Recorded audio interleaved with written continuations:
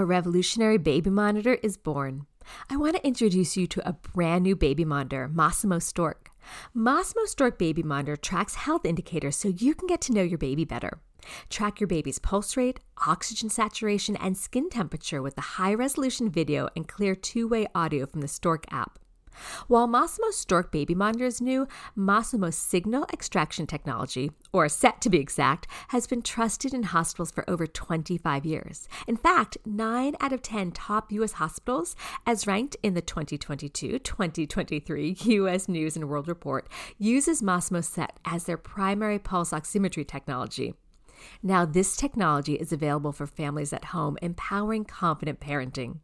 Go to Masimo Stork to learn more. Please remember, Masimo Stork is not meant to be used as a medical device. Hi, everyone. I'm Deb Flashenberg. Welcome to Yoga, Birth, Babies, a podcast produced by Prenatal Yoga Center. We will be diving into everything prenatal yoga, birth, and baby related, hoping to inspire, educate, and empower you through your journey into motherhood. Thank you for listening. Hi, I'm Deb Flashenberg, and I'm your host of Yoga Birth Babies. And today we're talking about what does breastfeeding look like in the first week of baby's life. So to have this conversation, we have one of my all-time favorite people, Andrea Sims Brown. You will hear me literally glowing and giggling as we have this conversation. And in full disclosure, I have known Andrea for almost 20 years. Not only did she help support me with breastfeeding 2 children, she was with PYC for I think around 17 years. She's an amazing person. She's an IBCLC. Let me tell you a little bit about her. So Andrea Sims Brown is the founder and owner of Babies in the Family, a New York City-based virtual lactation support and education company. Drawing from her decade plus of baby nurse experience, infant massage instruction, and private research, all families benefit from Andrea's proven technique and evidence-based approach to breastfeeding. Employing both modern and ancient techniques, over 89% of her clients exceed their own goals in breastfeeding. She is full of knowledge. She even starts to talk about at the end of our conversation what it takes to be an IBCLC. So she is the real deal. And in this conversation, Andrea breaks down the realistic expectations of what we should expect of baby in the first 24 to 48 hours and then throughout the first few weeks of their life. Babies' tummies are teeny. And sometimes as new parents, we keep thinking, feed the baby, feed the baby. But here's a little information that Andrea told me years and years and years ago. A teaspoon is all a baby needs in the first day or so. And then their tummies get bigger. A teaspoon. So sometimes we think they should be gulping down full breasts, and yet their tummies are just tiny. So you're going to learn so much in this amazing conversation. Before we get to that, I just want to say thank you because our community continues to show up as we shift. So we are having more and more in-person classes at Prenatal Yoga Center on the Upper West Side, but we haven't forgotten about our online classes. So thank you for continuing to support us as we support you through this transition of pregnancy, parenthood, and however you choose to nourish your child. Now also head to our new website. I'm so excited about that, and grab our free downloadable 5 simple solutions to the most common pregnancy pains. Now I always remind you, while I say pregnancy pains, all these things are totally applicable to postpartum pains, back pain, shoulder pain, lower back pain, achiness. I got you covered. Grab the downloadable. There'll be something there to help support you. And then the last thing I want to mention is that we're going to continue the cycle of how we've been doing our prenatal yoga teacher training. So if you are someone that wants to take a very deep dive, evidence-based information into the world of teaching and supporting prenatal and postnatal folks through the path of yoga, check out our 85-hour online and in-person teacher training. We'll do 2 in-person a year and 2 online a year. So you can run to our website and check that out. And then the last thing I want to ask of you is if you have a moment, even pause right now. Please leave a rating and review so people can continue to find this podcast. It's not really even about me. It's about what we can offer our community and the amazing guests that we have that can offer their knowledge to the community. So I'm hoping that what we give, you can help give back to others in the community. Okay, we're going to take a quick break. When we come back, please enjoy my delightful conversation with Andrea. A revolutionary baby monitor is born. I want to introduce you to a brand new baby monitor, Masimo Stork. Masimo Stork Baby Monitor tracks health indicators so you can get to know your baby better. Track your baby's pulse rate, oxygen saturation, and skin temperature with the high-resolution video and clear two-way audio from the Stork app. While Masimo Stork Baby Monitor is new, Masimo's signal extraction technology, or SET to be exact, has been trusted in hospitals for over 25 years. In fact, 9 out of 10 top U.S. hospitals, as ranked in the 2022-2023 U.S. News & World Report, uses Masimo SET as their primary pulse oximetry technology. Now, this technology is available for families at home, empowering confident parenting. Go to Masimo Stork to learn more. Please remember, Masimo Stork is not meant to be used as a medical device. Andrea, I am so excited to speak with you. In fact, any opportunity I can speak with you is just so wonderful. So welcome back. I think this might be your 3rd episode with us. I'm not sure. Thanks, Deb. It's always fun to chat with you because we've known each other for so long. Yeah. This is my 2nd podcast with you, and I did, I think, a IG Live at some point. Yes. Last year or the year before. Yeah. Oh, I always love talking to you. You are so full of knowledge. And as we were talking about before we hit record, you helped me immensely with both my babies. So it's always wonderful to pick at your amazing brain. So I guess we're going to jump right in. So let's have other people, because I know about you, but let's have you share a little bit about yourself and how you landed in the world of lactation and newborn care. Certainly. In the 80s and 90s, I worked as a baby nurse in New York City, and I worked with the kind of families that you never hear about because they're so fabulously wealthy. They're the people who live on the top floor of the mansion on Park Avenue. And I got really good at it. And a couple of pediatricians asked me to consider going to medical school to become a pediatrician, but my interest lay mostly in lactation and human lactation science.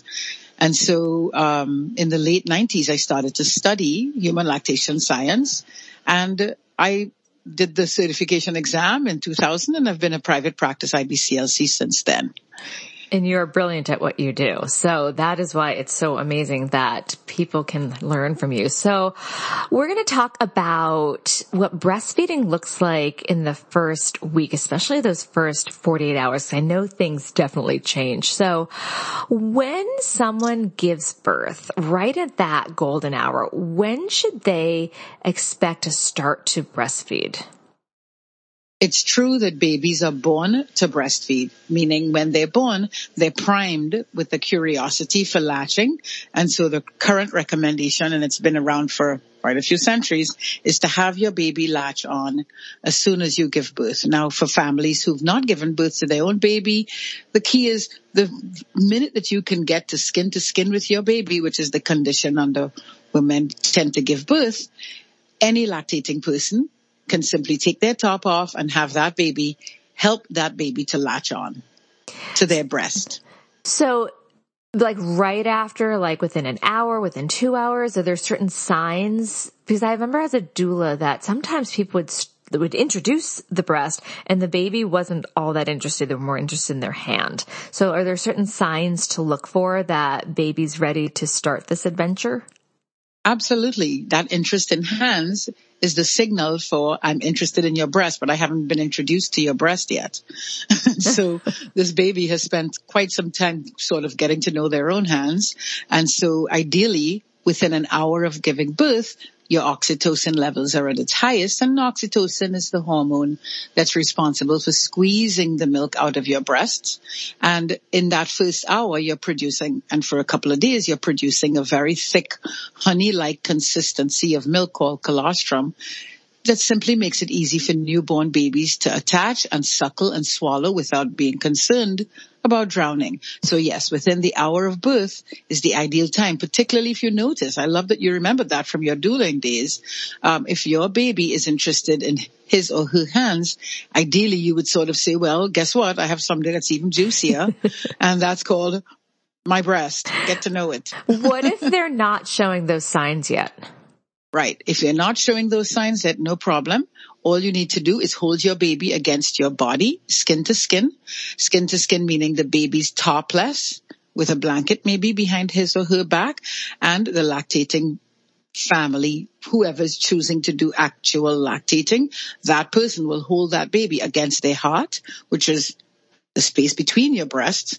And most babies, even babies who are born with issues, health issues, will start seeking the breast, will start seeking an area to latch onto and suckle. So lots of snuggling, and that leads to latching.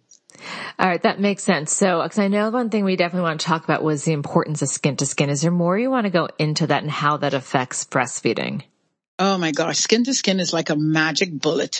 Maybe that's not the right analogy, but it really gets babies primed, and not babies, but also the lactating person, because, that skin to skin contact increases your oxytocin levels. It lets your body flora be aware that something has changed.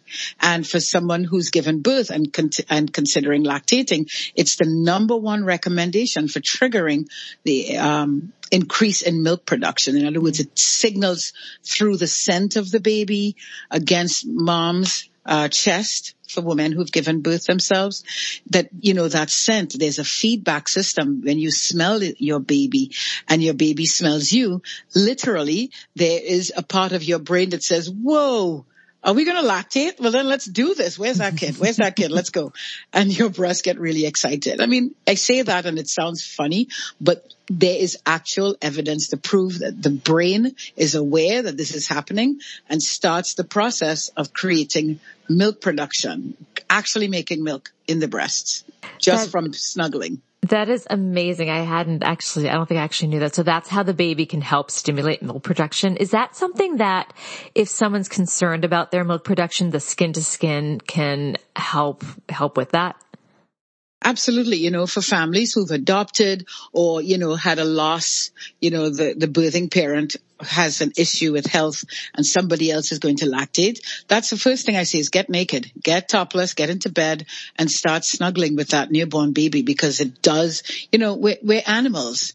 We are animals. As much as we wear clothing and we live in nice houses and drive cars, we are animals that are very primal state. And so the body will react and do its job. So yes, absolutely. Even for mothers with low supply or women or any family who's adopted a baby, cross nursing, just get topless. It's definitely helpful. Oh, I love that. So will you talk also about the importance of a deep attachment and easy ways to get that deep latch? As I was talking to you before, one of the things I remember from your class and something that always stuck with me through my days of nursing was what the baby's lips would look like. I always call them trumpety. Is that what you mean by that deep latch?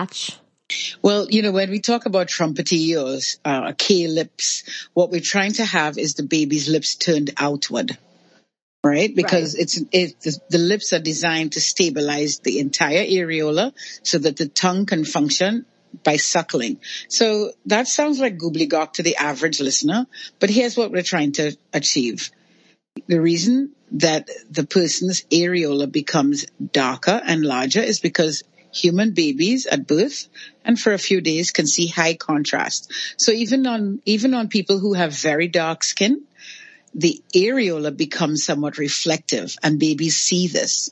And so having a baby latch onto your areola is key. And the way that we can get that deep attachment is by simply narrowing or compressing the areola parallel to a baby's lips. In human lactation science, we call that a breast sandwich.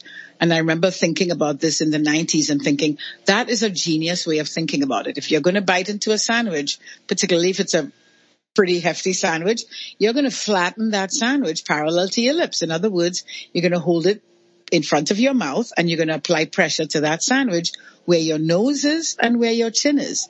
That's how we get a large surface area into our mouth. So it works for babies. And so getting a deep attachment simply means getting as much of your areola, and the areola is the large pigmented circle of skin around your nipple, to get as much of that on your baby's tongue when that's on the chin side of baby's mouth.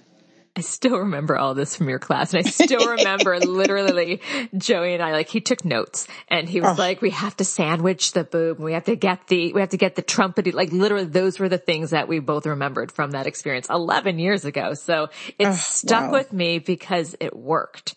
And that's right. Something else you were saying that really kind of popped into my head was that our bodies are so smart. So the areola becomes darker, even with darker skin, it's shiny. Like our bodies are offering an easy pathway for baby. It's just, that blows my mind. That's right. That's right. Your body knows what's going on. I know, it's so smart. So let's talk about the expectation of babies and feeding in those first 24 to 48 hours. Because I think before I got into this world of perinatal, I hadn't really thought like, they have these teeny tiny stomachs to start with. And maybe there's this idea like, feed the baby. Like they don't get a ton, if I remember correctly, because their tummies are so small. So how much and how often should a parent expect a baby to eat in the first 24 to 48 hours? Okay, so let's back up a little bit, right? This is a newborn human. All his or her entire existence, he's been in an environment where all of his food, nutrition, everything is brought to him on a silver platter called an umbilical stump. Mm-hmm. So, it's the highest end restaurant on the planet. You don't even have to order it. It just shows up when your body needs it. So those rules tend to follow. When a newborn baby comes into the world, they come into the world expecting that nutrition, those nutrients to be presented to them pretty timely. And so what's cool about newborn babies is they're very clear about what they need. They have very little social graces. And so when your newborn baby starts yelling, you've missed the early hunger cues. And so because they're not born with an appetite, we offer them that colostrum, which is a small volume feed. You said that. They have tiny stomachs because they haven't started eating and digesting yet. And so right at birth, ideally, baby would be able to latch on and breastfeed or nurse. And every time you notice that your baby is grimacing or sucking on his or her hands or simply moving shoulders around and sticking his tongue out, it's a way of your baby letting you know what, let's try this snacking thing that you've been offering me from the time I was born. So there's no real, baby must nurse 6 to 8 times in 24 hours for the first 24 hours because they come into the world expecting small meals often. So what works is looking at your baby, observing their cues. And babies will always tell us what they need by facial expressions, so if you notice your baby's grimacing, that's baby's way of saying, I'm ready for a little snack. And those snacks could be as long as 5 to 10 minutes. It's not usually a long feeding. They're just learning how to actually take in food and digest these meals. So if parents are concerned, there's, 5-10 minutes, how do they know if baby's getting enough at that time? Because again, their tummies are so small. Oh, let's talk about how small a human baby's stomach is. The size of a champagne grape. Those champagne grapes, they're like little marbles. They're really delicate little things. Babies can hold about a teaspoon of food when they're born. So go to your kitchen drawer, pull out the teaspoon measurement, put some water in it and throw it on the counter. That's it. That's as much as a baby can hold. But you'll notice maybe 3 or 4 hours later that he's making that sucking sound or sucking on his hands or rooting, which is sort of eyes closed and moving the head around with the mouth open. That's baby going, okay, I'm ready for another teaspoon. And because they're just coming into the world and just starting to nourish themselves, the meals are frequent but tiny. Tiny meaning a tablespoon would be a lot. Yeah, I remember in my doula bag I had plastic teaspoons because every now and then we would put the colostrum on the teaspoon and then feed that to the baby if there's any issue or if they're in the NICU. Yeah, I mean, you taught me this. I'm not. But I love that. But I love that because, you've given yourself over to the knowledge and educating families about what babies really need, because too many babies come out of a birthing center, not so much birthing centers, but hospitals, having had, an ounce, which is 30 mLs of formula. So they come into the world and they get this huge meal. And like anybody, I'm overweight, I'll tell you, if you've been overeating for some time, then when it's time for you to eat what's appropriate, you're kind of a bit grumpy. So it's important that you remember to share that with your clients, because these tiny stomachs, they only need a tiny bit. A teaspoon every 4 or 5 hours is usually more than enough for babies to thrive and to trigger lactation. So with that, in the beginning, it's that teeny champagne grape, and then it's about a teaspoon. What does the trajectory of growth for that baby's stomach look like within about the first week or even month? Because it grows pretty quickly, doesn't it? Oh, yeah, it does. You're right. It's amazing how quickly baby stomachs grow. And it's simply reacting to the introduction of food. So if you've ever tried to lose weight, your nutritionist will say to you, eat half of what you normally eat and your stomach will shrink. Because again, the human body is an amazing animal. So baby will drink about a teaspoon for the first couple of days at each feeding. And that could be, as we said, hourly, or it could be every 3 to 4 hours, somewhere like that. And as baby removes the colostrum in those first couple of days, that's what triggers the milk production to happen. As it happens and the milk production increases, baby's stomach grows to accommodate the introduction of extra milk. So what does that mean? A day or a 2-day-old baby will drink about maybe 3 or 4 teaspoons at most. And by the time that baby is 3 to 4 days of age, he can easily hold about half an ounce, maybe an ounce. And all the way up to a month, the stomach grows to hold between 3 and 5 ounces. And those numbers are really arbitrary, because I have met hundreds of babies who at 5 days of age will comfortably drink 2.5 to 3 ounces. So when we're breastfeeding or nursing from our bodies, the goal is to let baby decide when he or she is done with breastfeeding. What are the signs of that?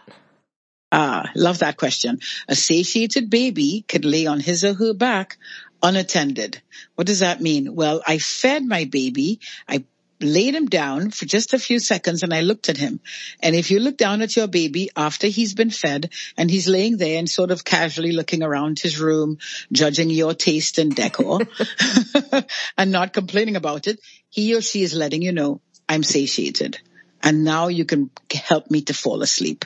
So because we know they're not eating that much, that usually takes anywhere between 35 minutes and 65 minutes to be fully satiated. And this is for the person who's given birth and it's their first baby. But if it's baby number 3 or baby number 4, then that's probably down to like maybe 15 to 20 minutes, because every time you lactate, you make more milk and it moves faster. So just to keep it simple, ideally, you will look at your baby, observe their cues, and if your baby after nursing has started to suck on his or her hands, he's probably saying, I could use a little bit more. That makes sense. Okay, when we come back, let's have an idea of what parents may expect in terms of schedule or feeding, because I know we're going to go by baby's decision of when they need to eat, but when they can sleep, how baby sleeps. We want to make sure that the new parent actually gets some rest while nursing. So we'll be right back. Okay, round 2. Name something that's not boring. A laundry? Ooh, a book club. Computer solitaire, huh? Ah, sorry, we were looking for Chumba Casino. That's right. ChumbaCasino.com has over 100 casino-style games. Join today and play for free for your chance to redeem some serious prizes. ChumbaCasino.com. No purchase necessary. Void where prohibited by law. 18+. Terms and conditions apply. See website for details. Join us today during the Jeep Celebration event. Right now, get 20% below MSRP for an average of $15,178 under MSRP on the purchase of a 2023 Jeep Grand Cherokee Overland 4xE or Summit 4xE. Not compatible with lease offers or with any other consumer incentive offers. $15,178 average based on 20% below average MSRP from all 2023 Grand Cherokee Overland 4xE and Summit 4xE models in dealer stock. Residency restrictions apply. Take retail delivery from dealer stock by 4/1. Jeep is a registered trademark. Okay, we're back. So I know we don't want to set a number in someone's head like, oh, it has to be 6 or up to 8 feedings, but they do feed, their tummies are so small, so they feed pretty often. What do you think a new parent should just generally expect in those first couple days? Is like not really sleeping or just kind of trudging through, making the breast available? What might that look like? So a lactating parent who has given birth is probably somewhat exhausted, and maybe so. She may have given birth vaginally, and so she's having a hard time sitting up. She may have given birth by C-section, so she's having a really tough time just thinking straight because she may be experiencing some pain. Ideally, in the first couple days after giving birth to a baby, these parents would again observe the cues. Now, what that means is when babies finish nursing, that's your time to take a rest. Rest can mean simply having your feet up or napping or full-on sleeping if you can. Because you're right, it's hard to predict when a baby will be hungry. And so the recommendation currently is anywhere between 8 to 12 times for the first 48 hours. But again, that's based on the baby's desire to feed. So those are the days where you're sort of keeping your baby close, noticing sounds, getting to know your baby, sort of like a first date where you're making lots of eye contact and you're checking out all the body parts and all of that, or at least the parts you can see, and offering food, sort of like a grandmother does, at every single opportunity that you notice your baby is sort of interested, meaning sucking on his hands, looking at you, looking around and rooting. All of these are ways that you can interest the baby in nursing. But in terms of sleeping or resting, every time that baby's not interested in eating, that's when that parent can get some rest. If I remember correctly, and you would know this better than I do, I feel like there's a shift in babies' general behavior. Like the first day or so, they're pretty zonked out from that big transition into the world, and then they start to perk up. Is that right? You remember. Yes. The joke is the reason they call it labor, because it's hard work for both people involved. So for parents who've given birth to their own babies or they're planning to breastfeed their baby, those first couple of days when baby is born, they're sort of chill, checking out the world, making that transition, like you said. And then once their appetite kicks in, which is usually around day 2 into day 3, that's when breasts become engorged. So there's synchronicity there. The baby says, I've been nursing for a couple of days on this small meal, and I think I have this whole swallowing thing down pat. So let's see what you got beside honey. Oh, you've got liquid milk. Well, then let's get some of that. And that parent will notice the breast size changing, texture changing. The milk that comes out is much more watery. And this is when that baby is ready to have more meals and is also aware of his or her own voice. Right? You might note at day 3, that's when baby goes, whoa, when I yell, they all come running. I like this. And so they realize immediately, okay, so there's a call and response. I call to them, they respond to me. And that response usually means I get to eat, which includes a lot of cuddling. So yeah, you're right. They tend to perk up by day 3 into day 4. For some babies, it takes a little longer if they've had a harder transition into the world, perhaps spent time in the NICU or something, in some sort of medically induced state. And so all we need to do is when we have these babies in our arms, notice their cues for hunger. I know it is like a feed on demand thing. So the body's only going to make what the baby needs. But at what point do we pump the extra or do we let the baby regulate? Oh, that's one of my favorite questions to answer. So let's back up a little bit, right? Okay. Because we have colostrum initially, ideally we'd have baby remove that colostrum as frequently as he or she wants to. Right. Now, if that does not happen, the swelling that we talk about with engorgement can become much more uncomfortable, because think of mixing a honey vinaigrette. If you're trying to mix honey into, some kind of fruit juice or coconut oil or olive oil or something, it takes a little longer because they're completely different textures. So if you think of it that way, the colostrum is in your breast start to produce milk, and milk is more the texture of water, or the consistency of water. So if that water is trying to get past the honey, that's where we get the extreme swelling that we call extreme engorgement initially. So ideally, baby gets the nurse as frequently as he or she wants, removes the colostrum from both breasts. And so when milk, it starts to be synthesized from your blood, it can be removed as easily as baby needs to. In other words, there's no swelling. It's just your breasts are much bigger. Right. In that circumstance, if that happens, then that swelling, that excess fluid regulates itself based on baby's appetite. And this is where lactation science gets a little bit weird and interesting. So stay with me on that point. All right. Here's the deal. Your breasts, the person who gave birth, your breasts will become engorged, and it's the baby taking milk and leaving milk behind that sets the lactation cycle for the entire journey. In other words, the baby that gets the nurse as frequently as he or she wants, and that parent leaves the leftovers back, can create a healthier supply and a much more fun lactation journey than the parent who pumps after baby nurses, because then your breasts don't know that milk removal was done artificially. And so it creates an oversupply. Okay. I know. Yeah, no, I didn't think about that. So my next question that's popping in my head is, those that know they're going to want someone else to help with the feedings, especially some of those middle of the night feedings, at what point should they start to pump? Should it be after baby feeds, or a whole separate, like an hour after baby feeds before the next feeding? Right. Well, we're assuming that this can happen right away. You know, a newborn baby is just learning how to feed him or herself. So the ideal recommendation, or the current recommendation as it is today, is to wait until breastfeeding is well established before we artificially remove milk or artificially bottle feed babies. So that means that can take a week. For some families, it can take up to 3 weeks. We want your baby to become a professional breastfeeder prior to becoming a professional bottle or cup feeder. So that means the family who chooses to have help at night or at any point in the day, my recommendation is get help to do the other things that you need to get done, so that lactating parent can actually focus on recovery or bonding for people who've adopted babies or are cross-nursing, and focus on just having that experience of lactating for that child. In other words, nursing that child.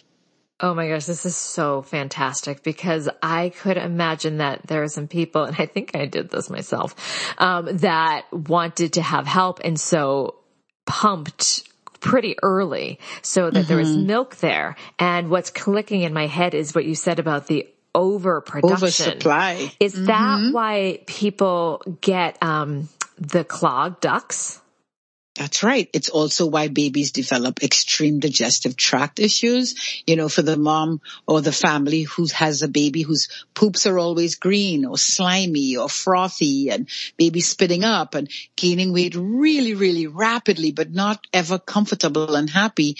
That's a family that probably started pumping too early. That woman is probably producing much more milk than baby can handle. And so this baby is growing very, very rapidly because he's getting mostly formilk, which is where the human growth hormone hangs out, which is where the carbohydrates hang out. And so these babies are just miserable. They have a hard time relaxing because they're always processing food. My recommendation is hold off, wait a week, get to know this new person in your life. It's like dating. You know, this person shows up and, you know, he or she has all these needs, and guess what? You have to meet these needs at 3:00 in the morning, which is insane. So get into that flow with baby. And then a week, maybe 10 days later, go, okay, you know what? This is where I need a little help with baby, him or herself. Oh my gosh, if there's anything, I feel like the golden ticket was just given to everyone. Like, don't start pumping before the foundation is laid. I feel like if there's any piece that I want the listeners to walk away with, that is one of the main pieces. But you also just mentioned foremilk. Will you talk about foremilk and hindmilk? Okay, I'm glad you asked, and that's why I brought it up. There's a lot in the media when you look online about foremilk, hindmilk balance, and people often confused by this. Families write to me all the time asking, well, what's the difference? Okay, so your breast synthesizes milk from your blood. That's it. The milk is synthesized, but the longer the milk sits in your breast, the more fat your breast tissue tends to reabsorb. So the milk that lets down immediately or moves out of a mother's body when she starts lactating, that milk is very watery. And if you use a breast pump, you can often see the difference between the milk that comes initially. It's sort of, people will describe it as gray or green or blue or clear. And then we have milk that's more creamy and higher in fat. And that's what's called hind milk. It's the milk that's behind the milk that's in front, which is foremilk. They both have their place in a baby's nutritional needs. The foremilk has lots of water and it helps baby to get hydrated immediately. And because we want babies to grow, that's where most of the human growth hormone tends to be. And because baby needs energy to keep suckling, that's where the carbohydrates tend to be. As baby continues to nurse beyond maybe 2 to 5 minutes, this is where the milk fats increase in the actual flow of milk. So there's no switch. People often think, well, if I pump for 5 minutes before, then I can get all the foremilk out and I can just give my baby the fatty hind milk, which is so much better. They all have their purpose. And so ideally, these babies would get to nurse as frequently as they wish and get that balance of the difference between the foremilk and the hind milk. It's like a really well-balanced meal. We just want. That's right. Yeah, That's right. You want exactly. Oh my gosh, I love this conversation. If you could see my face, I'm like glowing. I love talking about this. All right. So one issue that I know has come up in another podcast I did and with some students is when someone chooses to have an epidural, they have to have at least 2 bags of fluid before the epidural is given to help because the blood pressure drops, so that combats it. But then they continuously have that IV fluid, which is soaked into the body. It can, inflate baby's birth weight, but it can affect breast tissue. And so where everything might have been fine in the first day or so, by that day, like 2 or 3, the breast tissue has changed because of all that absorption and the nipple is different. Can you talk about how to get past that point? Absolutely. This baby is born, latched beautifully on day 1, and day 3 things change and now this breast is flat and there's no nipple. Easy way to do this is what our ancestors did. You get on all points of the areola by making your finger points in a circle and pushing into the areola. In America, they call that reverse pressure softening. In other words, there's so much fluid that the pressure is pushing on the areola and filling it up, and it's hard for baby to get his or her mouth on it. And so all we need to do is soften that areola. It's something my mother taught me many years ago. You get all your fingers in a point, and you get your nipple right in the middle of all these fingers and push into your breast and give it 2 turns in each direction. Turns? Like little turns, as if you're waving, but with your fingers together. Think of dialing. I'm doing it right now. Of course you are. I imagine you're totally doing it. You think of dialing, old school, if you're turning up the volume on a radio or something, or turning a switch that requires a turn to the left or right. Your breast pump might have one of those switches. Yeah. You get all your fingers on it and you turn left or right, whatever you're trying to have the machine do. So same thing with your nipple. So I call that technique dialing it in. In other words, you're pushing the milk backwards so that you can make room for baby's mouth to latch on. In extreme circumstances, I would ask that lactating parent to squeeze the areola to release some of this fluid. Oh, wow. Just enough, like maybe just 5 or 6 drops to make room for baby to get his or her tongue on the areola and the hard palate on the other side, obviously, and suckle, because that swelling, that's all milk, and that's part of the process. See, this is what I think is, again, so important, because I've had students say things are going well, then it wasn't, and then they gave up. And if they could know to get past, and they didn't necessarily have the information of why it was happening. They just thought their bodies were just not meant to do it. So I love that we're getting this out there, especially prenatally, for those that may want to have an epidural. Know that this may come up, and that it's just part of the body flushing out all that fluid, and that most importantly, there's ways to get past it instead of giving up. That's right. That's right. There's always another way, Deb. There's always another way. So another thing I hear from students, I actually did a little poll yesterday in postnatal class. I told people I was having this conversation. So one student expressed that it stressed her out that because she was breastfeeding, she actually said she almost wanted to go to bottle feeding because she would know how much her baby was getting. Like, she wanted to know, is this many ounces? She almost switched away from that. So if you can't see, how do you know that baby's actually getting enough? Like, I know that you always said, like, look for the swallow to make sure they're actually swallowing. What other signs are there that whatever the parent is giving is enough for baby?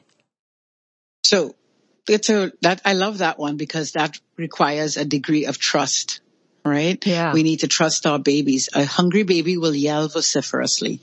And I'm talking about not an actual newborn, but think of a 5-day-old. Right? Still a newborn, still learning about this stuff. So there are 3 things you can do to assure yourself that your baby's adequately fed. Number 1, get into the habit of feeling your breasts before and after nursing. You know, there's a difference in the sensation. The full breast, ready to feed. The softer breasts have already fed.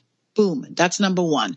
2, look at your baby's stomach while you're doing a diaper change. You'll notice it's kind of concave because they're empty. And the stomach, just for you listeners out there, is on the left side of baby's waist, right where the diaper meets the waist, kind of like right by that last rib. When baby's finished nursing, maybe 45, 55 minutes later, and you lay him or her on his or her back, notice the stomach. It's going to poke out, Look at your grandpa's stomach. If your grandpa has a big belly and that baby looks like grandpa's belly at the end of a breastfeeding event, chances are she's satiated. The last thing is the output.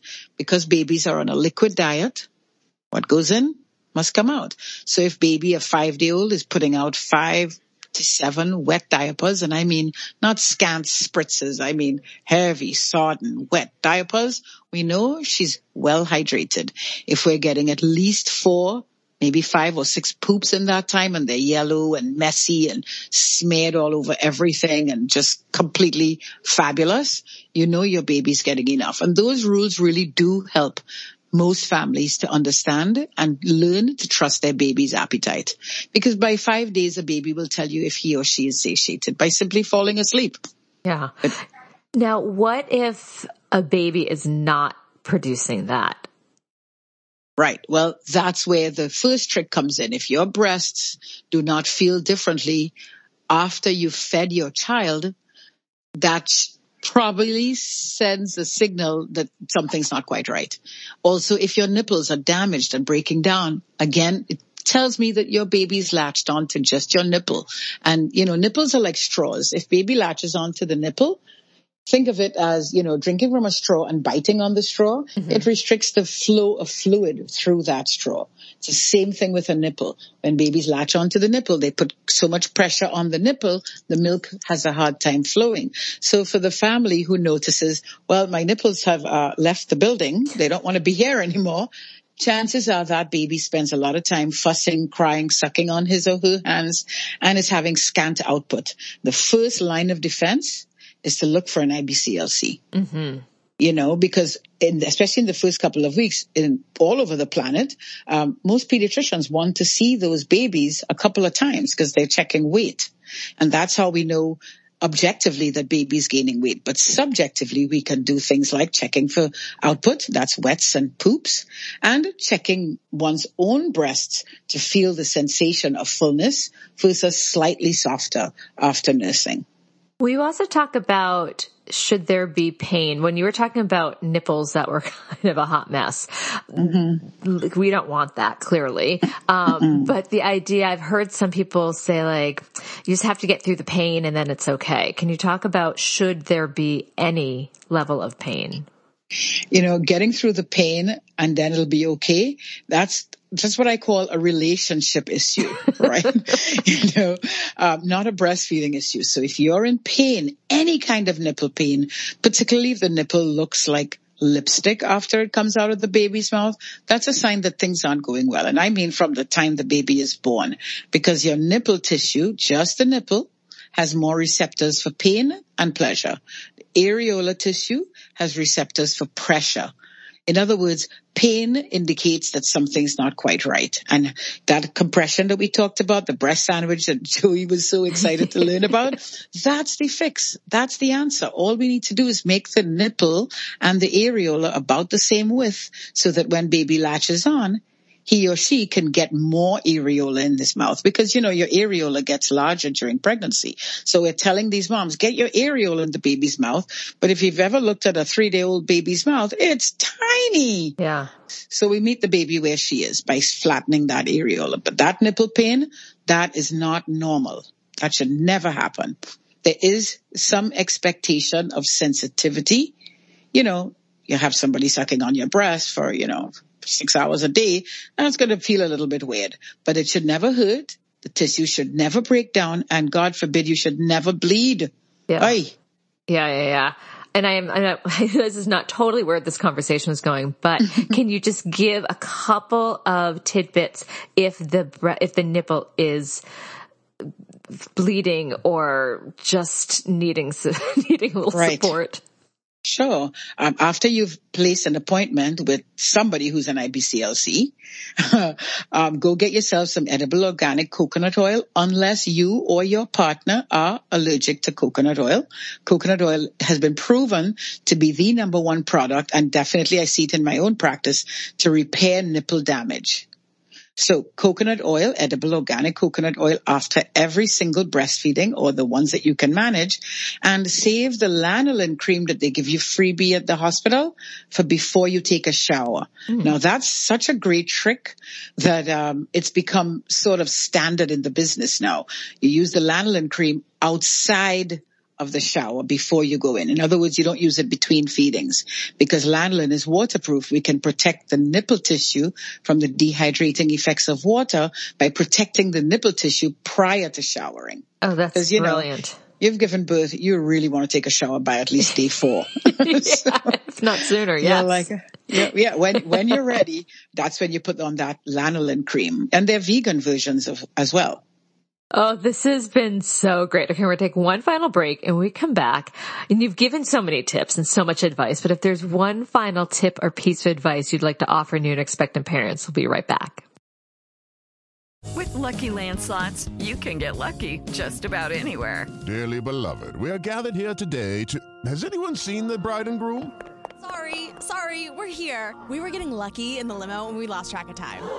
No, Lucky Land Casino, with cash prizes that add up quicker than a guest registry.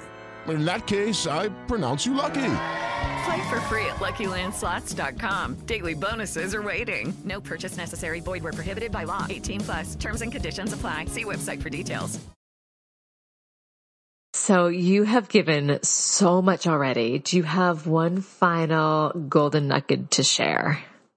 Absolutely. I do. I'm 30 years in, and I got lots of nuggets, but I'm going to give you my favorite one. Okay. Number one tip for anybody who's bringing a baby home: take a prenatal breastfeeding education workshop. Yeah. Here's why.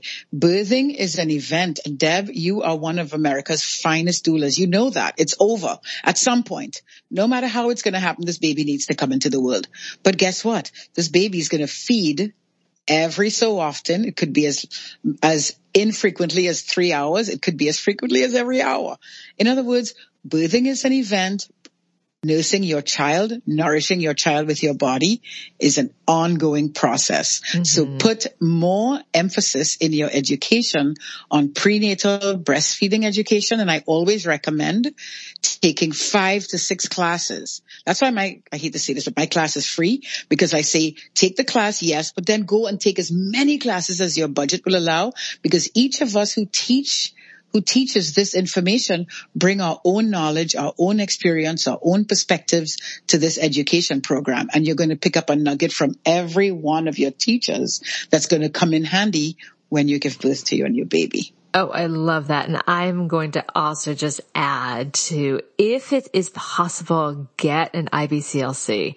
You and all of those I have worked with and talked to, there's just such deep knowledge. And if you can just share with people, because a lot of people don't know the depth of learning it takes to become an IBCLC, which is different than just like a lactation counselor, which is wonderful, but the level of commitment that one has to do to finish an IBCLC program is huge. Do you mind sharing how many hours this involves?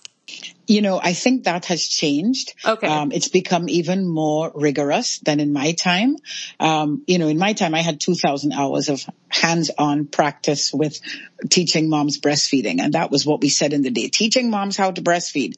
Nowadays, we recognize that we're not teaching anybody anything. We're just sharing knowledge with you. And so an IBCLC is a board-certified lactation consultant, and her or his job is to manage breastfeeding from the clinical perspective, which means it's medicalized, unfortunately or fortunately. It takes enormous amount of time, and I think we're up to like 500 hours of practical hours to get the certification. Well, I should say to qualify to do the certification.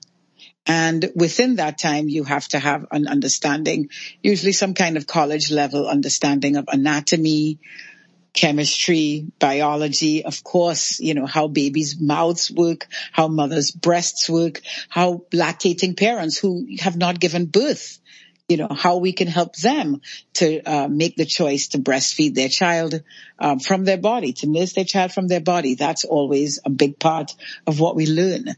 And it's just managing the process of parenting. That's another thing. So, to go into the details of what we have to learn in order to practice, it will take us another whole hour. Okay, I'll pull it back at that. But one thing I always tell, this is just my opinion, so take it with a grain of salt. When someone is looking at a registry, and I know how fun, in fact, I loved getting our baby registry. If someone can, it's just, again, my opinion, pull back from all the cute stuff and maybe set up funds for support postpartum. Maybe it would be some hours with a postpartum doula. Maybe it would be money towards an IBCLC. My opinion is that is a gift that will continue to give far more than some cute onesies. That's just my opinion. I'm with you on that one. I'm a big fan of saying to everybody, okay, all my rich friends are going to give me $100 and all my not so rich friends can cough up $20, put it in a bucket at the shower, whether it's virtual or in person, and use that towards supporting the family no matter how they choose to no matter how they choose to nourish that child. Because there are lots of families who prefer to pump and bottle feed their babies. And so you want to have somebody who will support that decision. Yeah. Oh, I loved this conversation. Where can people find your work? My website, easily, I practice virtually now, and I've done that for about a decade and a half, 12 or 13 years that I've done virtual work, and I continue to only do virtual work. My website is babyinthefamily.com. Oh, and I will make sure all this is in the show notes because people should find you. I feel lucky enough to have worked with you. PYC is going to be 20 years next month, which is crazy. So I mean, it's amazing to me. You have done such an amazing task of bringing together the best of New York to share with your families who come to you for, prenatal yoga. But it turns out we walk out of there with all of this amazing knowledge. So thank you, Deb, for what you've done and your vision in educating families. Thank you. It has been truly a joy having been on this path with you for my own 2 kids and for all the families that you've helped at PYC and on your own. I'm a big fan of you in every single way. So thank you. This has been an episode of Yoga Birth Babies, produced by Prenatal Yoga Center. You can catch us on Facebook, Twitter, Instagram, and Periscope. I'm Deb Flaschenberg. Thanks for listening. It is Ryan here, and I have a question for you. What do you do when you win? Like, are you a fist pumper, a woohooer, a hand clapper, a high fiver? I kind of like the high five, but if you want to hone in on those winning moves, check out Chumba Casino. At ChumbaCasino.com, choose from hundreds of social casino-style games for your chance to redeem serious cash prizes. There are new game releases weekly, plus free daily bonuses. So don't wait. Start having the most fun ever at ChumbaCasino.com. No purchase necessary. VGW Group. Void where prohibited by law. See terms and conditions. 18+.